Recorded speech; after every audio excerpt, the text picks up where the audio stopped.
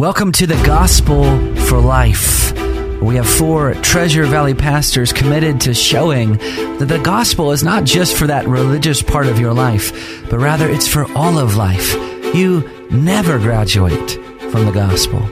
I'm Josh Bales, pastor of the Well Church, here with Russell Herman, pastor at Cloverdale United Reformed Church, Phil Moran, pastor at Christ Presbyterian Church, and Jonathan Van Hoogen, pastor at Dayspring United Reformed Church. Now, if you'd like to find out more about us or catch past broadcasts or get information about our annual conference, you can find us at reformationboise.com.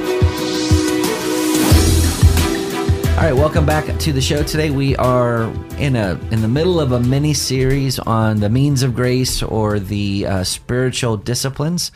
If you've missed any of our past broadcasts, if you just go to wherever you subscribe to your apps and type in, podcasts, and type in The Gospel for Life, you got to put in then you will find us. We've covered Bible study so far. We've covered prayer. Yesterday we covered worship, specifically in the context of the Lord's Day worship. And today, so before we enter this topic, why are we even going over these? If you do not like this series, I will take full responsibility for this. This was something that I suggested that I'd read a book by R.C. Sproul, 20 years ago. It was published in 2002, so I just exaggerated. So it was 19 years ago. And it's entitled 5 Things Every Christian Needs to Grow. And I just said, I think this might be helpful, practical. We've done some more cultural-related things with regard to critical race theory. And then the last little bit, we did a little blip on Christianity and patriotism.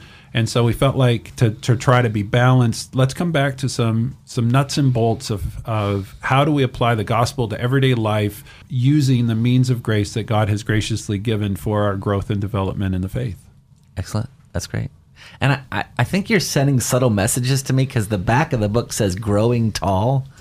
And I don't know if our listeners know, I'm a very tall person. Yes, very, very much so. Joking. All right. Service. Jonathan, you've been a pastor for, probably like 6 or 7 decades. What could you tell us about service this morning? Well, actually, we were addressing some of this last Sunday as going through 1 Peter chapter 4.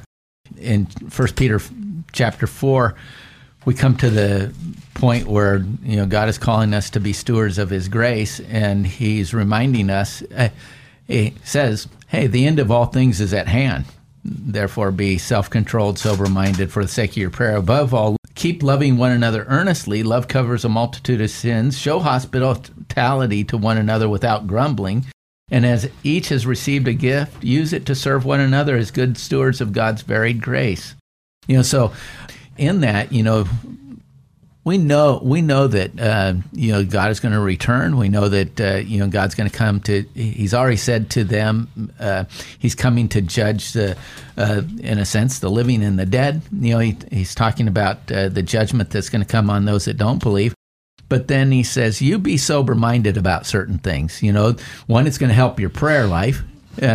2, you're to love one another. That's one of the first acts of service that we can do. The 2 commandments in God's Word is to love God with all your heart, soul, mind, and strength. And the second is like it, to love your neighbor as yourself. So keep loving one another earnestly. You're going to when it says you're going to cover a multitude of sins, it doesn't mean that you're going to be the forgiving person or somehow they're going to get atonement from you, but you're going to overlook those offenses, those personal things that would separate you from actually demonstrating that love and service to them, and then showing hospitality without grumbling. You're not, you don't do it just to do it. You're actually showing hospitality out of this sense of service to one another. And finally, each one of us has been given a gift. Each one of us have been gifted in unique ways through our personality, through the graces that God's given to us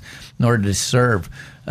So whether you're speaking or whether it's a matter of helps or whatever the gifts, then we don't have a complete list of the gifts that God has given to us, that the spiritual enablements, but where where need and opportunity cross our path, God has given us a means to serve one another.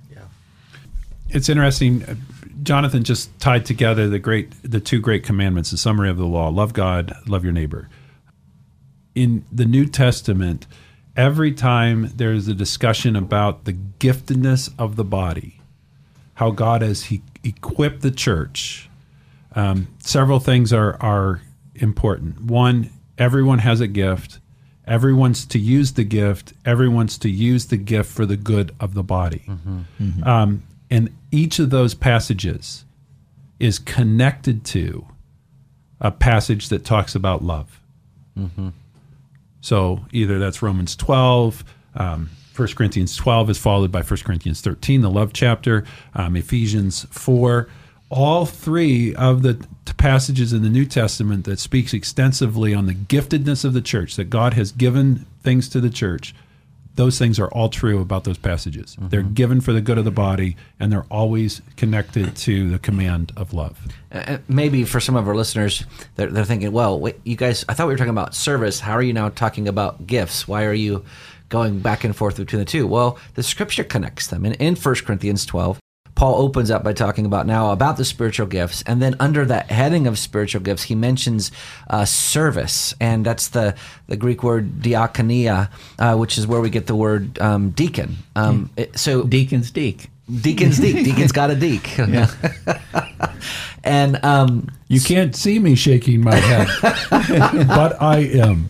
So, the deacon is a servant of the church. And Jesus is called a deacon in the New Testament. All Christians are called deacons. So don't separate in your mind the idea of spiritual gifts from service, because God puts those together. That's an important point. We don't see it as clearly in our version of the Bible, in our translation, but when Paul says, Paul, a minister of, the word minister is diakonos, the word for deacon, servant. Mm-hmm. So Paul is saying, Paul, a servant of. Mm-hmm. We've translated it minister, but it's actually not that connotation that Paul's implying. What he's saying is, I'm also a servant.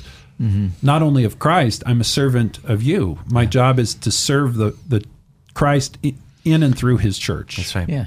In 1 Corinthians 12, that's where I'm at right now at church. Mm-hmm. Pretty fun. But Jonathan, you had mentioned, or Russ, when you guys mentioned that the gifts were given, service was given for the common good. Paul specifically says, to each is given the manifestation of the Spirit for the common good. And that, so to put the manifestation in other words, we could just simply ask, well, what is the Spirit's main job in the church? Like, if Jesus had to summarize it, what would Jesus have said about, the Spirit's main job? Well, he did summarize it. He summarized it in John 16, that the Spirit would take from the Father, from the Son, and bring it to the church. In other words, the Spirit's main job is to exalt the Lord Jesus Christ in the local church. And so, when we're asking the question, what am I supposed to serve? What am I supposed to do? That's a secondary question to the ultimate question is what am I serving? Well, I'm serving up Christ in whatever I'm doing. If I'm, cleaning the bathrooms at the church, I'm serving up Christ by serving and loving my brothers and sisters. If I have the gift of preaching, or if I'm a deacon, or if I'm showing hospitality, or I'm being generous, all those things have one thing in common, namely, I'm helping others see Jesus Christ more clearly through those acts of service. Yeah, it's what puts your hands, feet, and lips to that gospel of God's love that has been shed abroad in your heart. And there's a myriad of ways in which we can serve Christ and others. Some are going to serve in high visible areas, and other places, they're going to be somewhat obscure. But it doesn't matter, because we're not doing it unto men, but we're doing it unto the Lord. So in that respect, as you're pointing out, we're doing this for the glory of God. Just to go back to what Josh was hitting on, we are serving up Christ. And if we go back to the question that Sproul is asking, how do we grow? It's a little ironic that we're talking about serving. But what is ultimately the Christian's end? And that is to be conformed to the image of Christ. Who is the greatest servant who ever lived? Yeah. And so Christ, in his ministry, he was serving up himself. And to Josh's point, then when we serve, we are serving up Christ, not ourselves, but we are glorifying the true and living God. Which means if we refuse to serve, we're still serving up somebody, but we're serving up a counterfeit, which we're serving up ourselves. And what a source of conflict this is in the body of Christ. I mean, we're right in the middle of Corinthians and at our church, and the Corinthians' biggest problem was that they were completely self-focused. They had party spirit. They were only concerned about themselves. They weren't concerned about their brother. And this was a picture of a church on the brink of destruction. Philippians 2 says, "Do nothing from selfish ambition or conceit, but in humility count others more significant than yourselves. Let each of you look not only to his own interests, but also to the interests of others.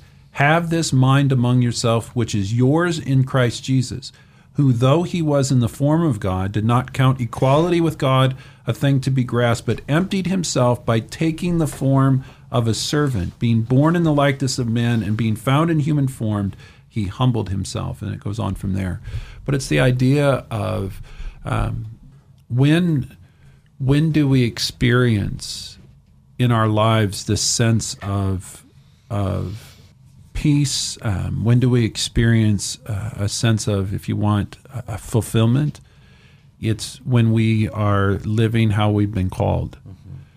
And even though it's counterintuitive, the idea is that when we are willing to humble ourselves and serve those around us, we're actually the most significant we can be, because we're identifying with our Lord and Savior Jesus Christ.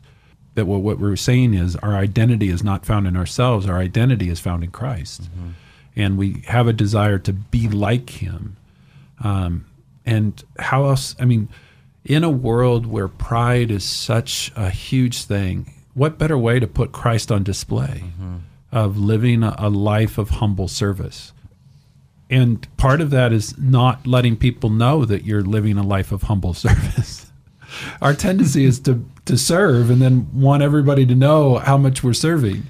Well, you just negated everything you were doing because then you made it about you.